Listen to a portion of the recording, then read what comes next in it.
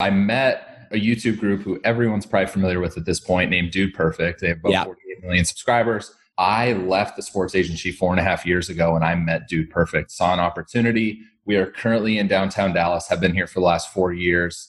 Knight Media now is growing very rapidly. So it was once built as a talent management firm, and we haven't necessarily pivoted. Talent management is still the core business, but where we're really focused, and I've broken the company into 2 segments. So one is influence, is where all of our talent sits, and the other is create. And so where we're really focused and where we're hiring is in create. And so we're not necessarily business. We're not necessarily talent managers. We're more business partners.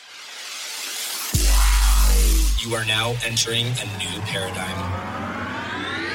So here is my issue. I wanted to find the answers to life's biggest questions. Things like, how do I become happy and live with purpose? How do I make more money doing what I love? And what does it mean to be truly successful in all areas of life? My name is Josh Forti, at Josh Forti on Instagram, and I ask life's biggest questions and share the answers with you. My goal is to help you find purpose, happiness, and open your mind to new realms of possibility by helping you think differently about everything you do, know, and understand.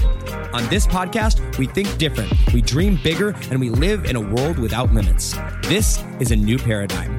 Welcome to the Think Different Theory. What's up, guys? Welcome back to another episode of the Think Different Theory. My name is Josh Forti, and as you guys know, when we bring guests on these podcasts, we like to bring on interesting people, not just people that any random person can reach out to and interview. But when I started the podcast, it was to go and actually talk to people that I was interested in talking to and learn their story and whatnot. And so today's guest that we have brought on here and worked out got connected through a mutual business partner. And he is incredible at what he's been able to do. He's been in the business, in the industry of influencer marketing for many years. He's not one of the newbie fluff people.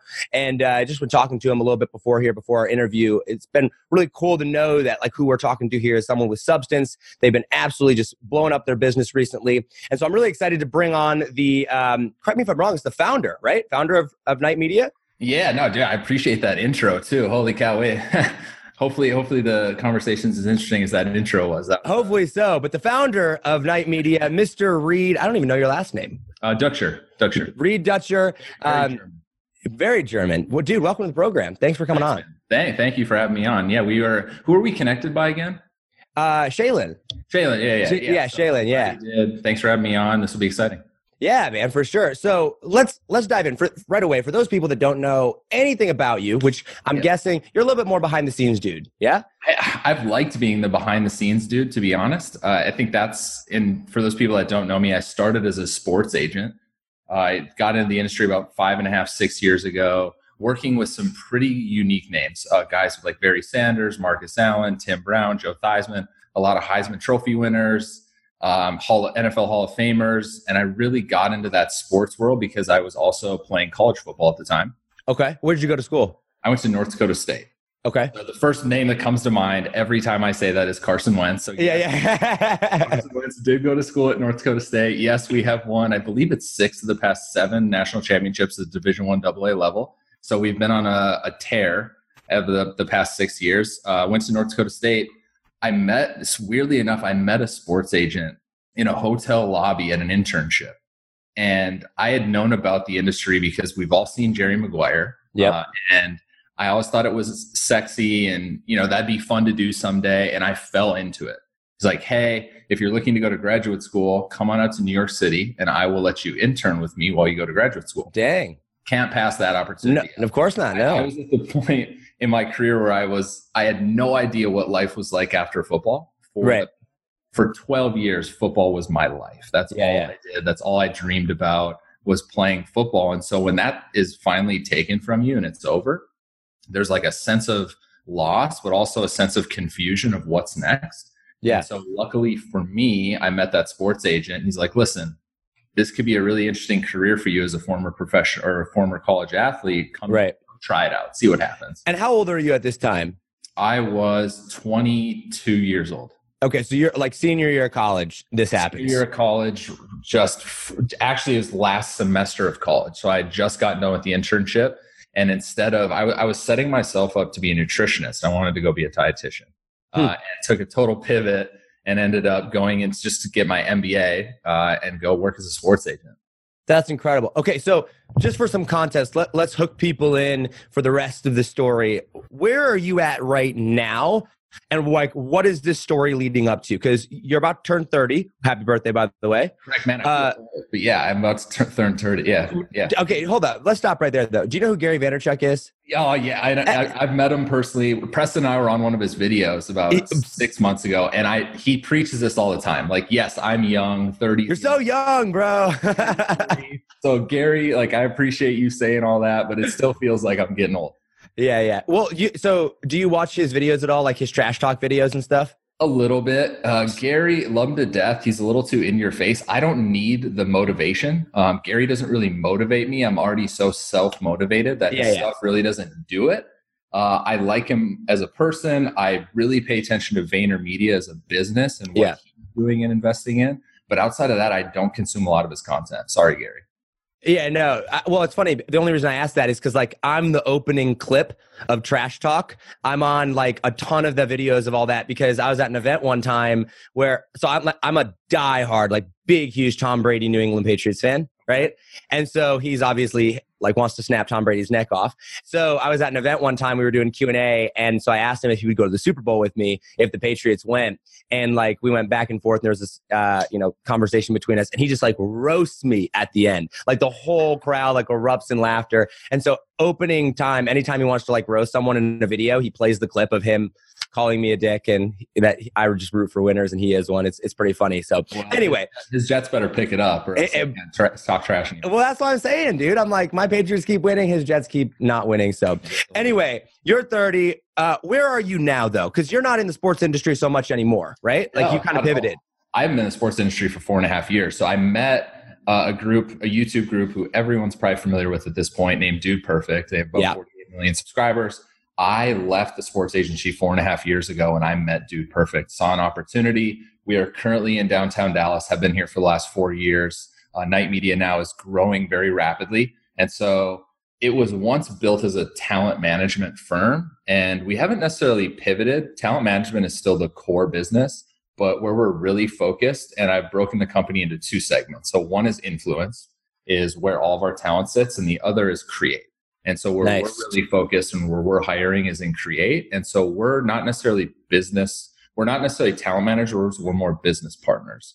And so we're now spinning off and starting companies with a lot of our talent from Mr. Beast to Preston Plays to Unspeakable Gaming. We're really now at the point now where we're starting and leveraging their influence to build consumer facing companies. And that's where awesome. Focus is in this office. That's awesome. So is Dude Perfect then a client of yours or you saw an opportunity? Yep. So I stopped working with Dude Perfect about 2 years ago. Gained a ton of knowledge from them. They were at a point where they're trying to bring everything in-house. They have an in-house manager, no agent, but mostly everything is in-house. I wanted to run my own business. And so I'm still very close with the guys. I think they're trying to figure out gaming at the moment. If you've seen their Overtime series and they Lounge. So really close to the guys, learned a ton, but now we have all of our clients just exclusively built into Knight Media. Into the Knight Media. And how big is the Knight Media team? So Knight Media currently is 7 employees and 4 contractors.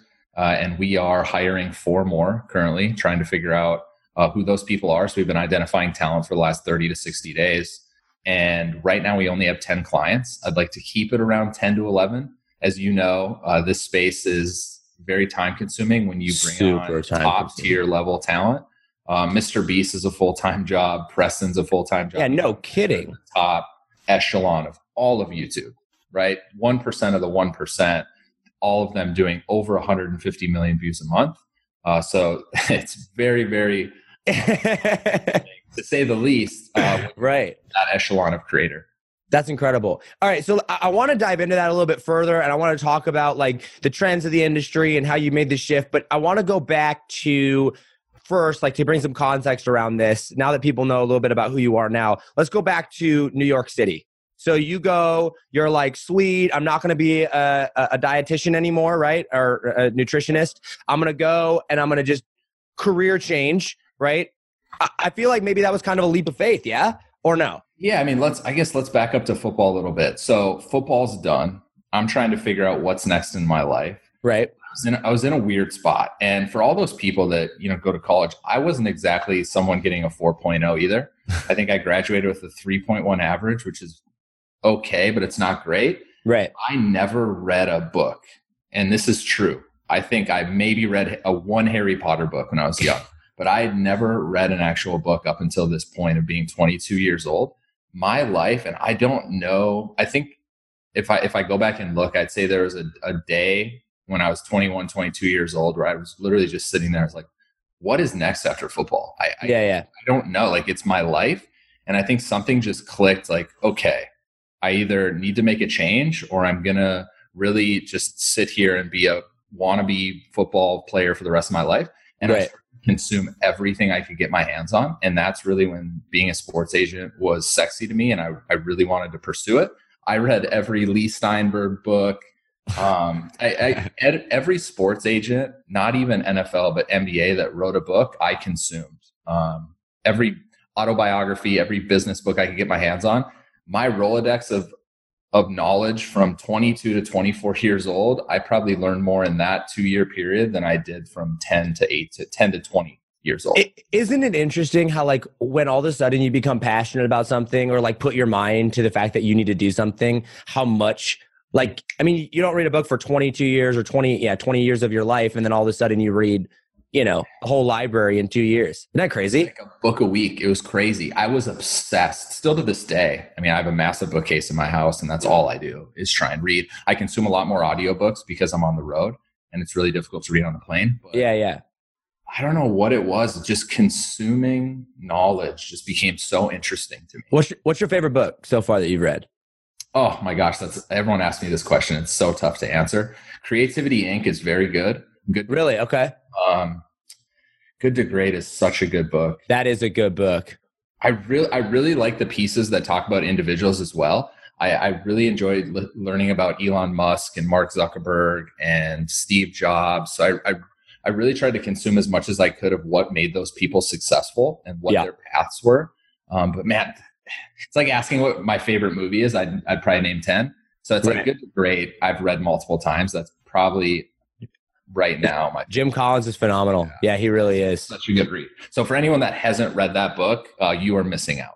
For sure. Yeah, that's a really good book. I'll have to put Creativity Inc. I've not read that one. I'll have to put that on the... It's about the inner workings of Pixar, and they created this thing called the Brain Trust, and everything within that company had to circulate through these core people called the Brain Trust. And that's how you saw these movies come to be, like Toy Story. And it was conceptualized not from one individual team, but a team would bring it up. It would go to the Brain Trust. They would approve it, or they would say, no, go back to the drawing board. And so it's just like the inner workings of the company. And then it also talks about how then Steve Jobs kind of came into the fold. Working with Pixar. Very interesting book. That's fascinating. Yeah, I can't wait to read that. Yep. All right, cool.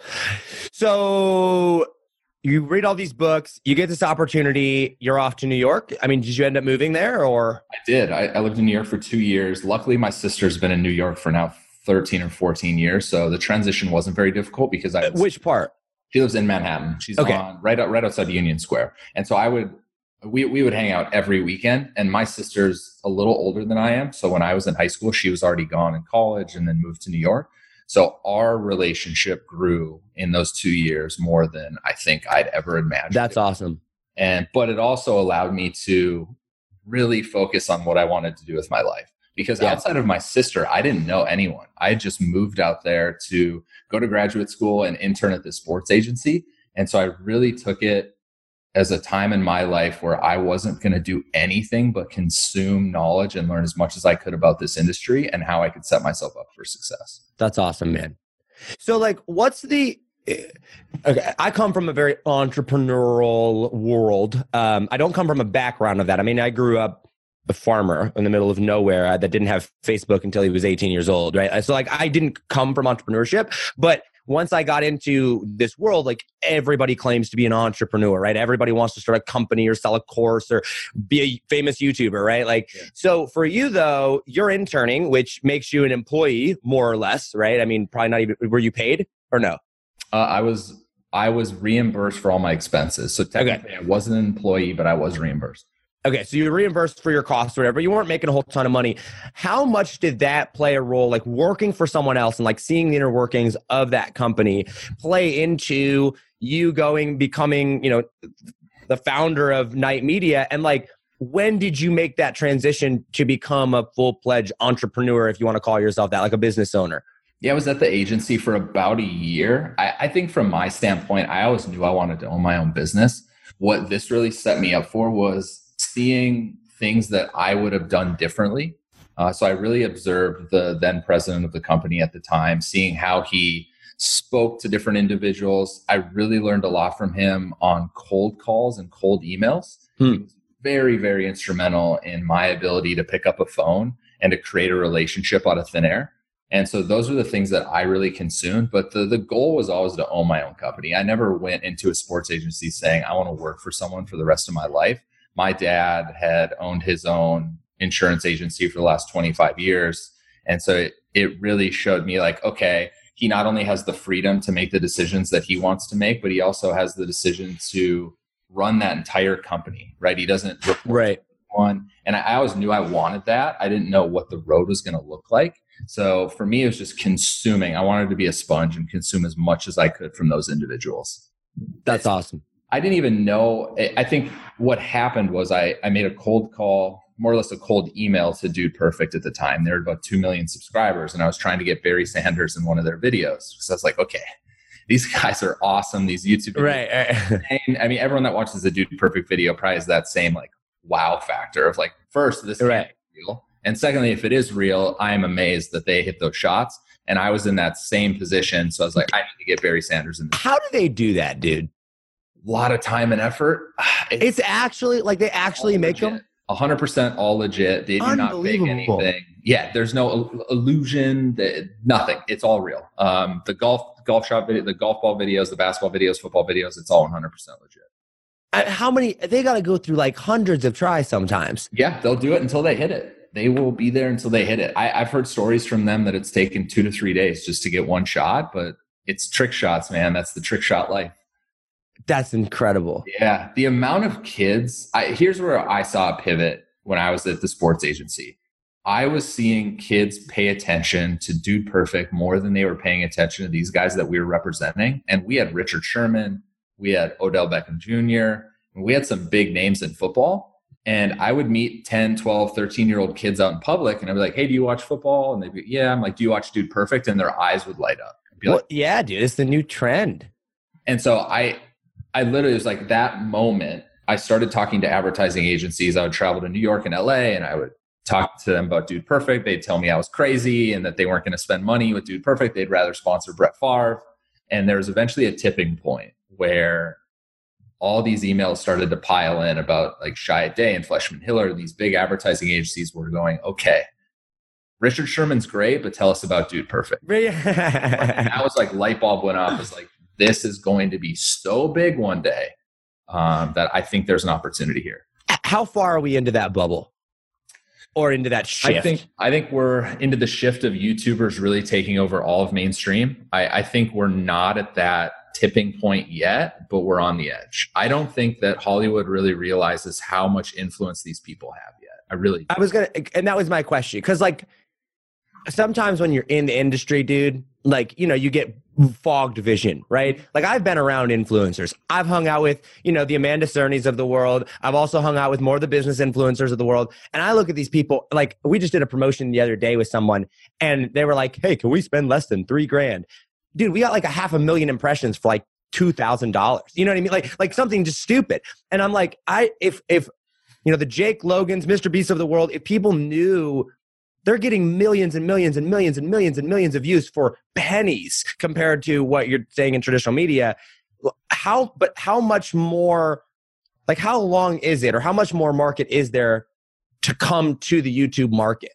Like, are we just starting out? Are we about the halfway point? Are we almost to the end, or do you even know? I hope we're just starting out for the sake of this business and for the other businesses built around creators and digital influencers. I hope it's just the start, but I do think we're at least halfway, if not past halfway. Now, will Mr. Beast hit 1 million or 100 million subscribers like Felix is going to hit? I think so. Is he going to do it faster? Yes, because more people are funneling on the thing than they were 6-7 years ago. But man, I hope it's continuing to grow. I really do. From my standpoint, I'm seeing Mr. Beast increase at 1.8 million subscribers every single month, and it's consistent. Like the line's like this. Like it's not like it's dipping. Like he is growing at 1.8 million subs a month, month over month over month, and our other clients are doing the same. We're not seeing a dip in anything. I think where the dip comes in influencers that you're seeing now is just oversaturation on the platform.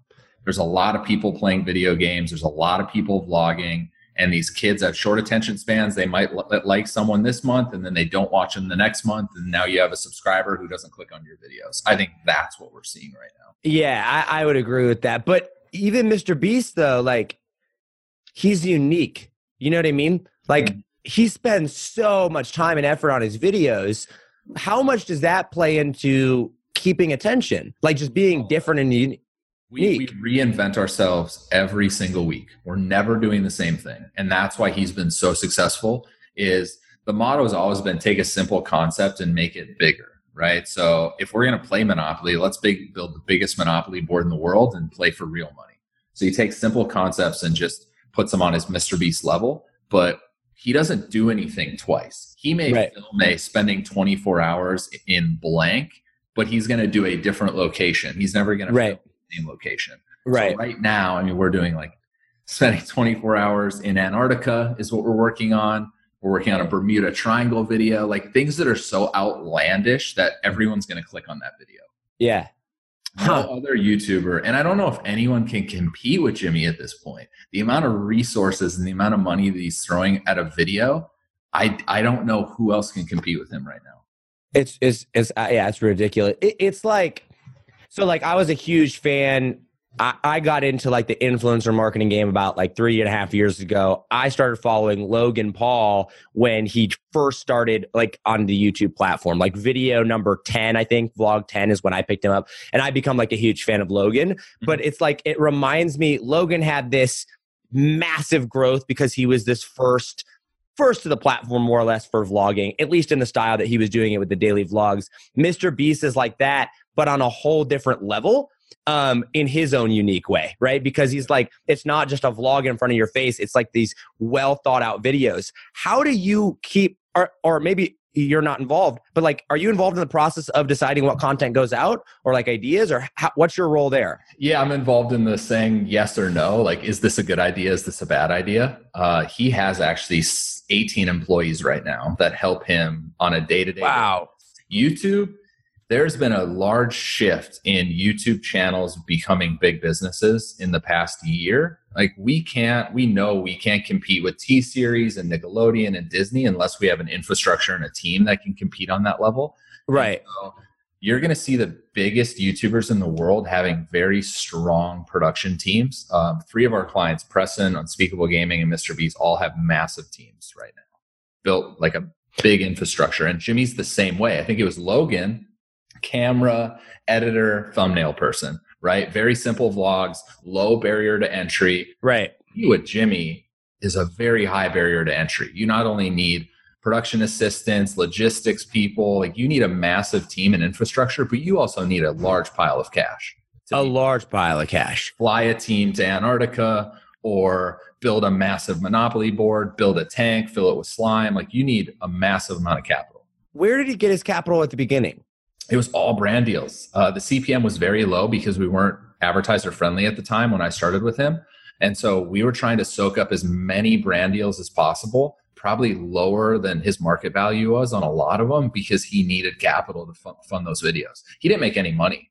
For all of 2018, we literally were break even. Really? Yeah. So he would do it. That he knew that, okay, if I make X amount of dollars and I put 100% of it into this video, I'm setting myself up for the future, right? So he saw it as basically he was spending money in marketing, taking all that money that a brand was giving him, putting it into the video, making a great product, and then putting it out to the world.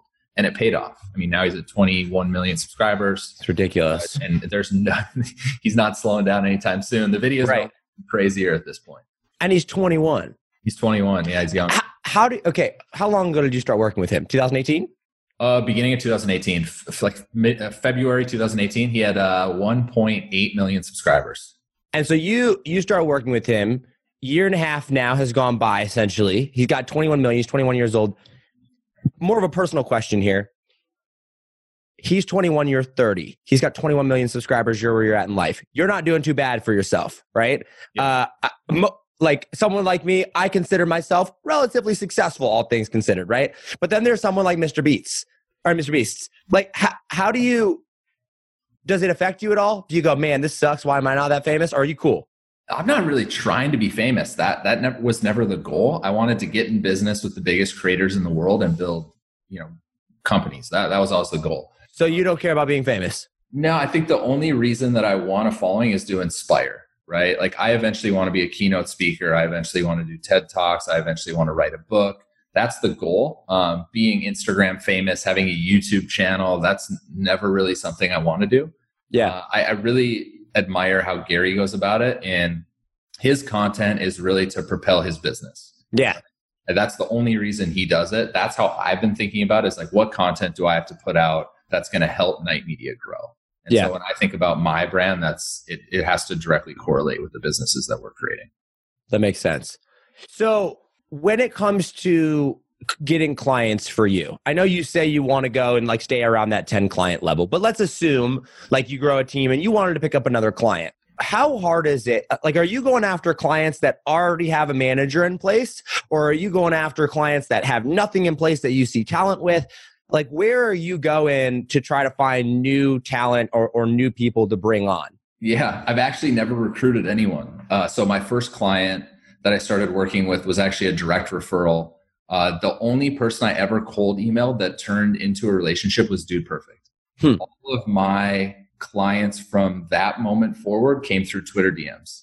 It was my first client. So Typical Gamer was one of my first clients, and it was him introducing me to someone, or my friend introducing me to Preston through Twitter DMs, and then Preston introducing me to Unspeakable Gaming, and Jobless Garrett, who was a friend of mine, still introducing me to Mr. Beast. So I've never recruited. It's all been just word of mouth. I don't know. I think we're at a point where some of the managers in our office will probably try and recruit some of the bigger talent. I've also noticed that I'm always the second or third manager to get signed. They had one, probably an MCN, did a poor job. They ended up leaving the MCN, maybe had someone non-exclusive that helped them. And then I'm usually the second or third person in line that actually presents some kind of value outside of just a network. Right. So I found that really interesting. A lot of my guys had either a manager through an MCN or a manager that they worked with for a year or two and then fizzled out. So how important, like how much do you focus on your craft, like to differentiate yourself? Because like in business, we always talk about focus is the key, right? Like if you can be the best at what you do, you render your competition more or less irrelevant, right? So like, are you different than any of the other agencies out there? Are you more or less the same? And how much time do you focus on the actual, the logistics and deliverables upon what you do? Our difference is we're actual talent managers. Like we're very in the weeds. And what I mean by that is the moment that a client starts working with us, it's not just a surface level brand deal relationship. It's let's look at your 3-year plan, 5-year plan. How are we building towards that? What businesses do we want to start? Like we really focus on income diversification. Where else, like what pillars do we have that you're making money from? A lot of our guys right now have 5 to 7 pillars that they're making money from, right? It's not just Google AdSense. And so that's our big focus, is like actually being a talent manager. If you're at that point in your career where you need an agent, we know all of them. So we'll go interview agents with you. We have a client who just got a publicist, so we had to help them find a publicist. And we're really that direct conduit to their entire business. So lawyers, CPAs, agents, they all funnel through us. And that's where I wanted to be. I wanted to be that person that was an actual business partner long-term. I think even if you look back, decades ago in Hollywood, when actors and actresses, and usually their team is manager, agent, publicist, right? The manager is always the closest person in that relationship. Agents are usually pretty hands-off predominantly. Publicists come and go, and you have to usually pay them a retainer. I noticed when I started doing my research that the manager had the best relationship, and that's where I wanted to sit. What's the difference for those people that are listening right now in your role between a manager and an agent? What's the difference? It's a little cloudy, to be honest. And I think there's a lot of companies in Knight Media's position that think they're agents, call themselves agents. We're not regulated through the state of California. We are talent managers. The difference to me is talent manager is a very day-to-day person. Yes, they can do brand deals. Yes, they can do new businesses. An agent is going to work on those very big picture items. For instance, William Morrison Dever is a partner of ours on Preston Play's team. So Preston has a few agents. We're working on a book deal. So he has a literacy agent. We're working on an animation show. So we have a theatrical agent helping us with that. And then he also has a voiceover agent because we wanted to start doing voiceover. And so we had 3 pillars that as a manager, you really don't want to take on if you're not an agent in Hollywood that we needed to go get someone for. And so I think as long as you understand what you need an agent for and you give them a path to stay on, they're very, very helpful. Got it. The problem is right now, all these agencies in Hollywood are just trying to sign everyone, right? They see it as a land grab, and they're going to end up signing thousands of creators, and they're going to do a really poor job for all of them because there's not going to be any goals in mind. Their goal is just let's sign everyone. So, us as CAA can be the biggest dog in the digital influencer world. And then they're going to do a really poor job. And then agents are going to get a bad rap because people are going to be like, I was with this agency and they didn't do anything. So for us, how we looked at an agent was let's identify 4 things that we need them to get done. Let's tell them in our initial meeting. Let's see how they're going to attack those things. And then let's make a decision. That's incredible. So like from your payment structure with these guys and agents, are you like a retainer fee? Are you percentage? Are you both? How is like your relationship with your actual clients versus how an agent's manager is with those actual clients, like when you're paying your agents? We've always done percentages. I've never done a retainer. I know some managers that actually work on retainer. I've never been a big fan of that. I'd rather play in the upside of their career and help them grow and take a percentage of that career. Agent sits in the same pool, right? They're usually a percentage of deals brought in. I think that's the best way. If you're approaching a manager and they're asking for a retainer fee, I would always, be hesitant as a creator to do that unless you think they're going to present more value than that retainer fee is. Yeah. But we've always sat on the percentage side. And I don't think we're changing our business model anytime soon. So let's go back to getting into this space. Who was your first client again, you said? Typical Gamer. Typical Gamer. Okay. So you come out of New York. Are you in New York when you sign your first client, or have you moved to Dallas, LA at this point? No. So I worked. Okay. So we're in New York. I graduated. I graduated from graduate school. I left the internship and got a job at a sports agency in Las Vegas. So that's where I was for about a year. Okay. In Las Vegas. That was where we had a bunch of Heisman Trophy winners and Hall of Famers. That's when I met Dude Perfect. And I had worked so hard to get into this sports industry. I'm telling you, I was crazy. I would get laminated resumes for all these young kids out there. Like, how do I get in this industry? Here's how I got in the industry. Yeah. Well, that was my next question. I would laminate resumes and I would go sit in lobbies at these agencies. I would go sit in Rep 1 Sports lobby. I would sit in CAA's lobby and people would just kick me out. They'd be like, you don't have a meeting, please leave. And I'd be like, great. Can you just give this to Tom Congdon? Just wanted to talk to him. And I was just like, literally, okay, so I'll tell you a funny story. So Lee Steinberg, who's obviously one of the most prominent sports agents of all time. Yeah. I've read all his books. I got kicked out of his lobby. So I found his office address. I showed up. This intern comes out. It's like, you don't have a meeting with Lee. And I was like, oh, that's fine. I'll just wait for him to come out. I just want to hand him my resume. I just want to talk to Lee. Intern comes back out and he's like, sir, you got to leave. So they kicked me out. So fast forward a couple years. I'm now in Las Vegas. I got a job at Fritz Martin Management, was the agency. And I get a call from Carson Wentz. And he goes, he's like, I'm trying to choose an agent. I know you know a lot about the industry because you used to work in it. I just left Fritz Martin Management and I was in Dallas with Dude Perfect. He's like, can you just give me your honest opinion? And I was like, okay, who's it down to? And he goes, Rep 1 Sports, Lee Steinberg, and CAA. And so that same day that I got kicked out of Lee Steinberg's office, I drove down to Rep 1's office. And Bruce and Ryan Tollner, no one was in the office except for a janitor who was cleaning up. And I was like, hey, I'm just going to leave my resume on Ryan's desk. And he goes, okay, whatever. Then you have to leave because you can't be in here. Right. Ryan sends me an email 2 days later, thanking me for putting the resume on his desk, being like, I really appreciate you coming in. Unfortunately, we don't have a position right now, but let's stay in touch. If you really want to get in the industry, happy to set up a call, talk through it. So those are my 2 experiences. Now, fast forward 2 years, and the number 2 pick in the NFL draft is basically saying, do I go with Lee Stein? And I was like, man, this really came full circle quickly.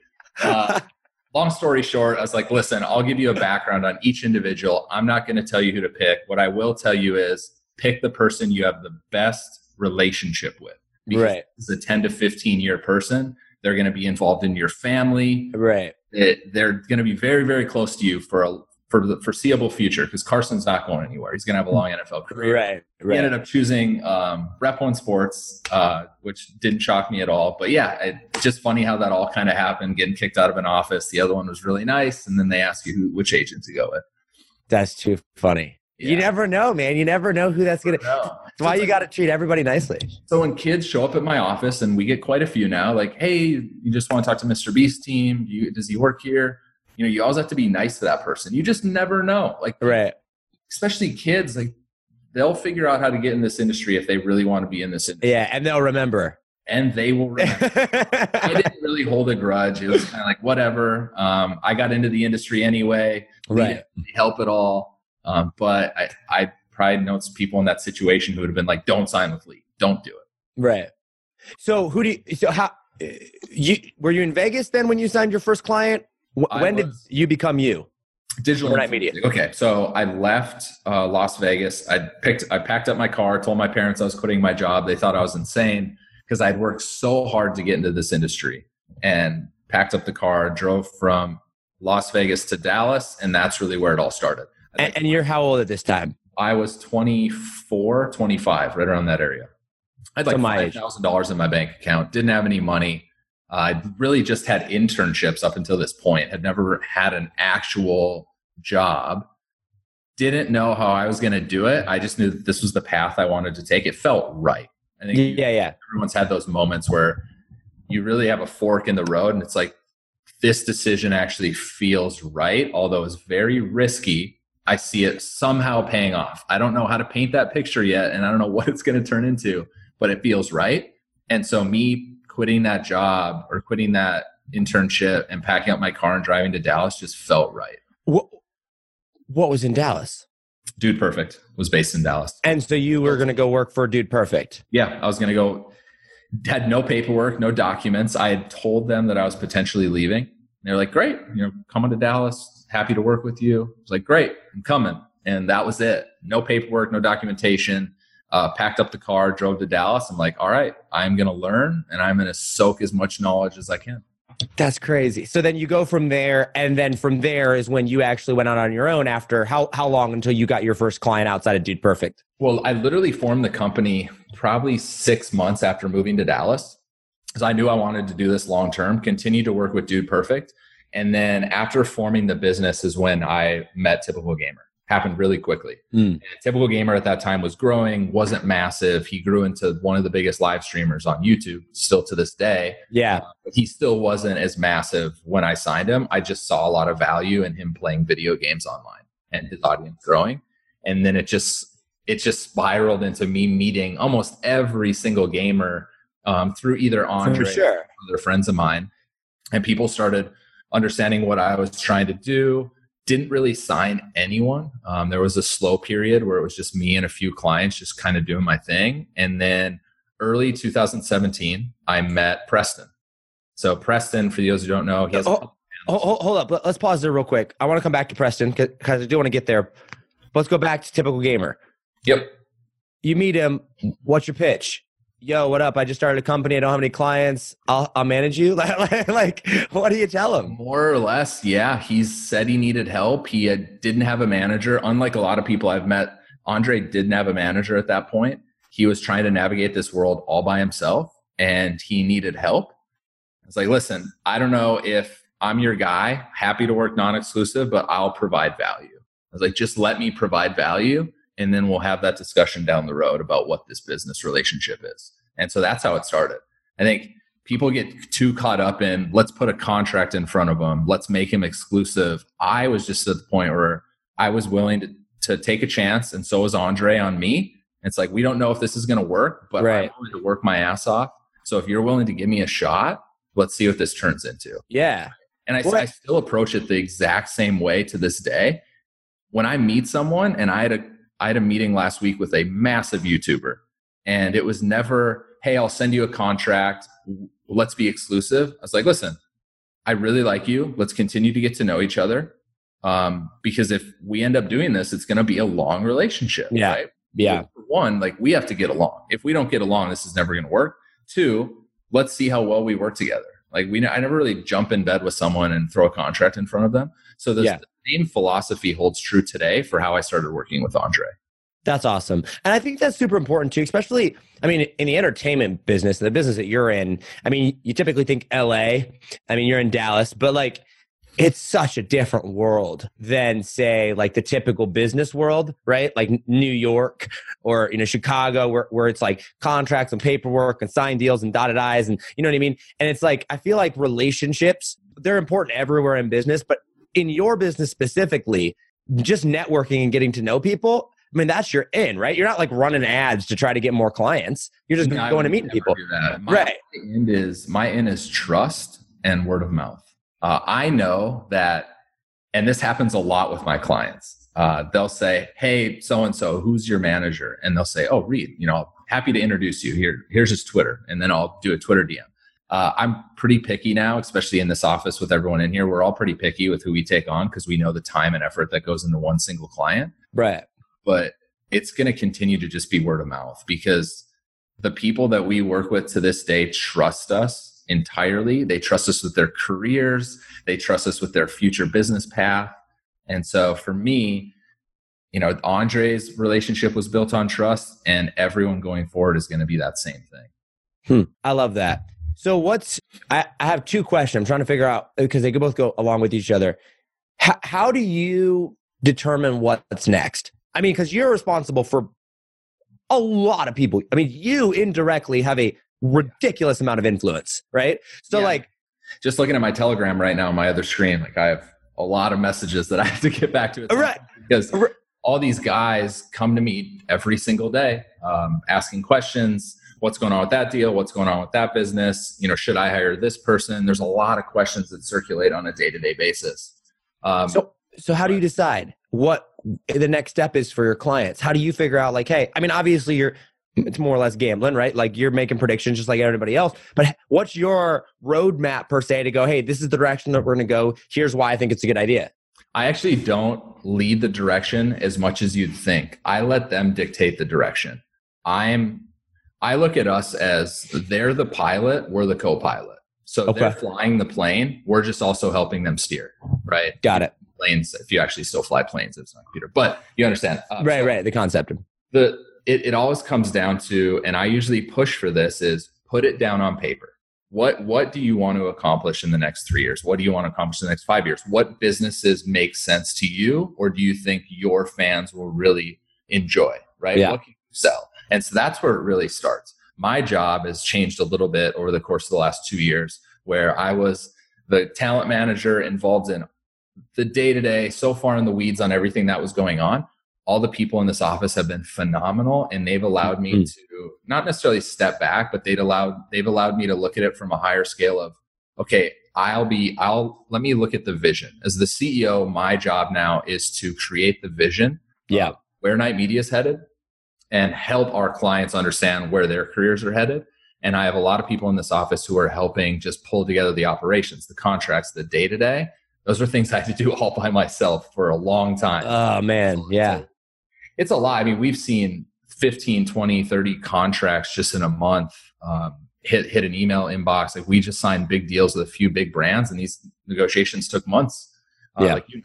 So it's allowed me to step away from those conversations and look at a more high level of, okay, where are we taking Knight Media? What's the vision of this company going forward?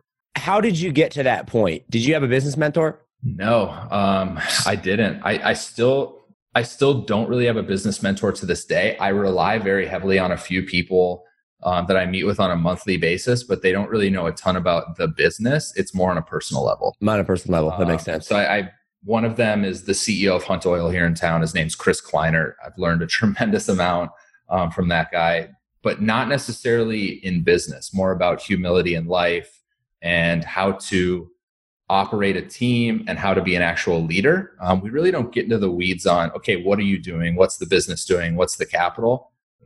It's not something I really want to concentrate on. I'm more interested in having someone help me grow as an individual. What's the future then for you with Knight Media? So Knight Media's future is where we're currently sitting right now is Knight Media has become a holding company, and it's become a holding company for a ton of subsidiary businesses that we've built with clients. We're in the process now of launching a large mobile game company with a client. We're going to announce some type of kids network in the next 30 to 60 days. We're announcing a beauty product coming out in 30 days. So we have a lot going on in here. And then from a production standpoint, we're working on a documentary. We're working on an animation. We'll probably announce something in the next 30 days on the production side with YouTube as well. So there's a lot of moving pieces in here. And that's why I said I broke into 2 segments, influence and create.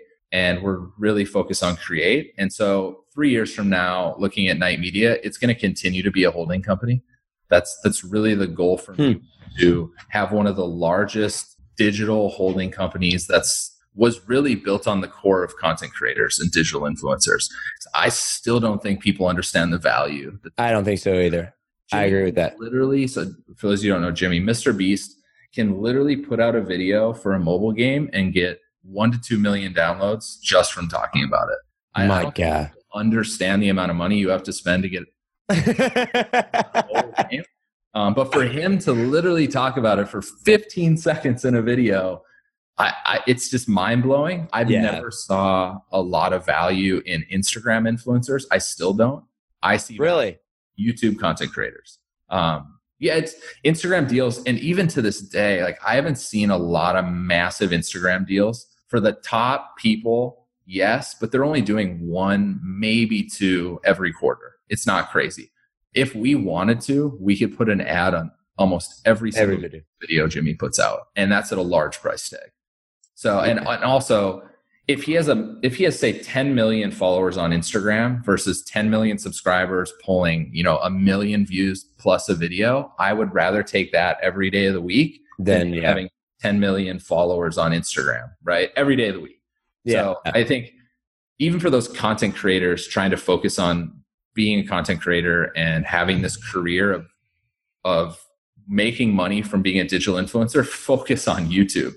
Everything can spin out of YouTube. You can go do distribution deals for your content. You can go put it on Facebook or Snapchat or wherever. Instagram can come second. Jimmy, November 2018, Jimmy had under 50,000 followers on Instagram. Under 50,000 within 4 months. Like we were like, okay, it's time to turn the spigot on for Instagram. Right. It's like 4.3 million right now. It's like, that's how easy it is once you have an influence on YouTube. So I'd say concentrate on long form video. That makes sense. So how do you determine the price tags?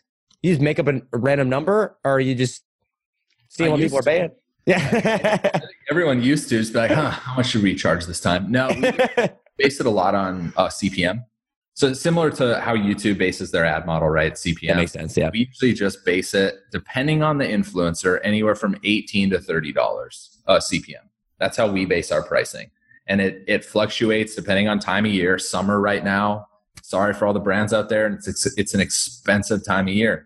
Views are high, CPMs are high. It is what it is. Everything's good, yeah. September, October is going to dip, and we might take a little less. And once November hits, it's the biggest time of the year. Yeah. Well, yeah. So that's how we dictate pricing right now. That makes sense. Do you follow politics / the economy at all? I try not to. I used to. With everything going on, I've taken a step back from politics. I am personally, I would say I'm fiscally conservative and then socially progressive, right? So I kind of sit on that like typical millennial. I haven't been paying attention the last few years because there's so much negativity in the air right now. It doesn't matter what party you are for, right? Democrat or Republican. They're both so negative. They suck. I just can't even pay attention to it. And in my life, in the world that, I live in here, for me to consume negativity, it just brings down my day. Yeah. And so everything that I read and everything that I consume has to have some kind of positive light to it. Yeah, I agree with that. No way. I'm just not going to watch the news. The reason I asked that, though, it has nothing actually to do with politics, because you have to be a special person, right, to want to be involved in politics on a daily basis. Yeah. But from an economic standpoint, right? So one of the things that I'm big in with politics is I don't really care on a lot of things, but I do focus on the economy. I want to know what the trends are, where we're going. Obviously, the economy right now is doing phenomenal, but you would expect after 10, 11, 12 years of, things going really well, there's going to be a recession at some point. Do you worry about or consider that at all when it comes to influencer marketing and how a major recession might affect that? Or is that not even on your radar? No, I mean, you can't really. If I worried about that, I'd have to worry about natural disasters and every other thing that could potentially happen, right? I think not necessarily a recession, but a correction is good. It's healthy for the market. Right. I have clients on our roster that are literally just waiting for a correction so they can either buy into real estate or get into some other instrument, right? A lot of money in Bitcoin. So we don't think about it much here. If I did, it'd probably drive me crazy if I listened to CNBC talk every day about stocks going up and down and the economy getting ready for a recession. So it will, and also statistically, every 10 years, we should expect some kind of recession or correction. So it's primed to happen sometime soon, right? I don't know how long we've been in a bull market, but I would say it's been close to a decade. Yeah, it's been almost a decade. Yeah. So if I thought about it, I'd probably drive myself crazy. So it's not to pay attention to. Or is the money going to dip when it happens? Yes. Is it going to eventually come back? Yes. Yeah, so I agree. As long as I'm in this for the long game, I'm not in this for the 2, 3, 4 year game. I know Gary Vee says it all the time, but like I'm playing long ball too. Yeah, yeah. So I see the 10, 15, 20, 25 year career. So honestly, not necessarily a recession, but corrections are healthy. I love it. I love it. Cool, man. Well, I want to go to some rapid fire questions here at the end, but real quick before we do that, why are you in Dallas still? Why not LA? People ask me that all the time. I can get to LA in 2 hours. I'm flying there on Thursday for VidCon. It's extremely expensive. Obviously, state tax plays an issue. We have a few of our biggest clients already in Texas. Knight Media currently doesn't have an influencer in California. No reason for that. It's just, if you're a YouTuber, you don't need to live in California. You don't need to be in LA. So for me, that sexiness of living in LA has never been there. We have right now in Dallas, I believe 26 Fortune 500 companies in this town. Yeah, Dallas is super businessy. It is. It's very businessy. I love the town. The traffic isn't bad. We arguably have one of the best airports in the United States. That's true. I love Dallas. It's phenomenal. And there's never lines to get through security. I don't see us moving anytime soon, at least HQ. Will we have a satellite office in LA? Definitely. It's hard to play in the production space without somebody or at least a few people based in that city. But it's an easy flight. I can get there really quickly. And you don't have to worry about the freaking San Andreas line earthquake snapping it off into holy moly, dude. Crazy. Well, I mean, Dallas is too far north to even get hit with a hurricane. Right. So we really aren't worried about natural disasters here. But from a business standpoint, there's just a lot of pros to being in this city. Yeah, no, I feel that for sure. Yeah, I'll tell you. So I grew up actually in the suburbs of LA and then moved out. My parents have a farm in the middle of nowhere, Indiana now. But like every time there's an earthquake in California, I'm like, I don't even want to go there. I'm flying out there in July, July 27th. I'll be at the Challenger Games with, Logan and all those peeps there. Yeah, we'll meet there for sure. Yeah. We're trying to put a relay team together, like a Knight Media relay team. They're going to get smashed, but we'll see. Well, hey, if you need a runner, I'll run for you. Right? we might need a trail, someone at the end, an anchor that can pick up for all the other guys being slow. Perfect. That'll be me. So I'll do that. So let's get the Knight Media team rolling. Let's do it. Awesome, dude. Okay, let's do some rapid fire questions real quick, and then we'll wrap it up. Before we do that, anything that you want to talk about or promote? I don't know. You said you're hiring people. What are you looking for? So let's just go through the hires right now for this. Yeah. So we're hiring a director of operations, and some of these are at the Knight Media level. Some of them are at an individual company level. But at the Knight Media level, we're hiring a director of operations, a public relations manager, which is going to become very important, another social media manager, and then we need an account manager at the Knight Media level as well. And then in the company that we're probably going to announce very quickly, it's a production company. We're going to be making a few hires in programming and production. So we'll announce those probably in the next 30 days. But Nice. if you're very good operationally, would love to take a meeting, because that's one thing that we need right now is a director of operations. Cool. And where would they reach out or find that? Just go on our website. Feel free to reach out to the info@knightmedia.co, and someone will be in contact. Sweet. Okay. Rapid fire questions, because I appreciate you coming on, man. So it. Favorite sports car? Favorite sports car? Stingray. Ooh, okay. All right. 67 Stingray, to be specific. Really? All right. Yeah. All right, cool. Favorite airline to fly? American. I'm gonna get in trouble for that. I love you, Southwest, but American Airlines. Why are you going to get in trouble? Oh, do you fly Southwest a lot? Really close with the Southwest team. I love Southwest, but dude, I got Southwest too, but American's the spot. They are. I do Delta a lot, only because I have the Amex card and I get free flights on them all the time. But dude, the one problem I have with Southwest, dude, they don't have first class. Like, come on, what are you doing, man? Come on, you got to attract us businessy people. All right, cool. If you could have a dream house anywhere in the world, where would it be? Or like a dream place to live? Anywhere in the world? Yeah, anywhere in the world. Oh, I'd be like in a remote island in the Caribbean somewhere.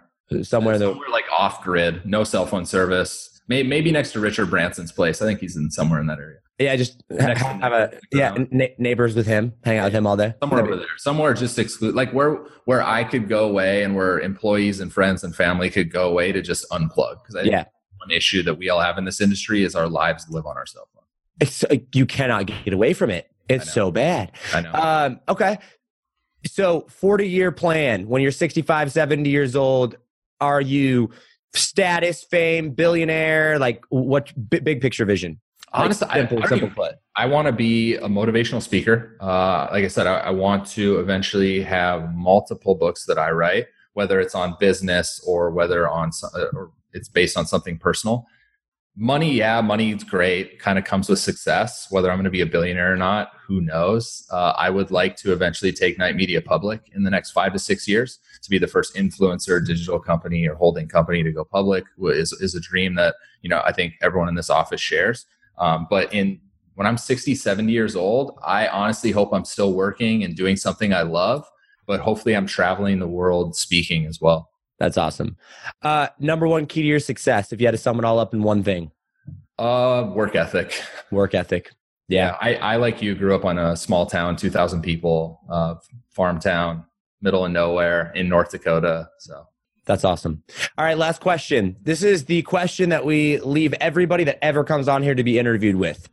So you are, fast forward, you're at the end of your life, you're on your deathbed. I know it's a morbid thought, but it gets happy, okay? So you're on your deathbed. Every single person that you've influenced, that you've touched, everything that you've done in your life is gone. Like, nobody knows who you are. However, every single person that you have ever impacted, directly or indirectly, you get to leave them with one final message for them to go live the rest of their life with. What would that message be to them? Wow, that's a great question too. I might have to use that on some of my employees. Do it. One message that I get to leave everyone with who doesn't know. And they remember, Reed says this. There is power in this. What is that message? Oh, man. So many ways I could go with this. It would have to be around humility. I can't come up with a specific quote, but it would be something around humility. It would be like, do unto others as you would do unto yourself, something around those lines. And it's just based off, and even the sports agency conversation that we had about, getting kicked out of an office and being treated poorly versus being treated well. Yeah. So it'd be something around those lines of, treating others, not only with respect, but with humility. Because you never know what's going on in their life or what they're going through. That's awesome, man. Well, dude, thank you so much for coming on. I appreciate it. This has been amazing. Knightmedia.co. Knightmedia.co. Yeah, man. Guys, go check that out, especially if you're interested in getting a job with him. Reed's a cool dude. I mean, I've known him for an hour. He seems cool. But Reed, thank you so much, man. I appreciate you coming on. Thank you, man. Appreciate it. That is going to wrap up this interview. Guys, thank you so much for tuning in. I appreciate it. Reed, thank you again for your time. As always, hustle, hustle. God bless. Do not be afraid to think different, because those of us that think different are the ones that change the world. I love you all, and I will see you on the next episode. Take it easy, fam. Peace. Yo, what's up, guys? You've been listening to the Think Different Theory with myself, Josh Forti, which I like to call a new paradigm of thinking. And real quick, I got a question for you. Did you like this episode? If you did, I want to ask a huge favor. See, the biggest thing that helps this podcast grow and that will spread this message of positivity and making the world a better place is if you leave a review, a rating, and subscribe to the podcast. What that does is it basically tells the platforms that this is out on that you like my stuff and that I'm doing something right. So if you could take like 3 seconds out of your day and subscribe, leave a rating and a review, I would be forever grateful for you. Also, I want to hear from you. I want to know your feedback, your ideas, and your questions for future episodes. So be sure to hit me up on Instagram in the DM at Josh Forti or via email contact@thinkdifferenttheory.com.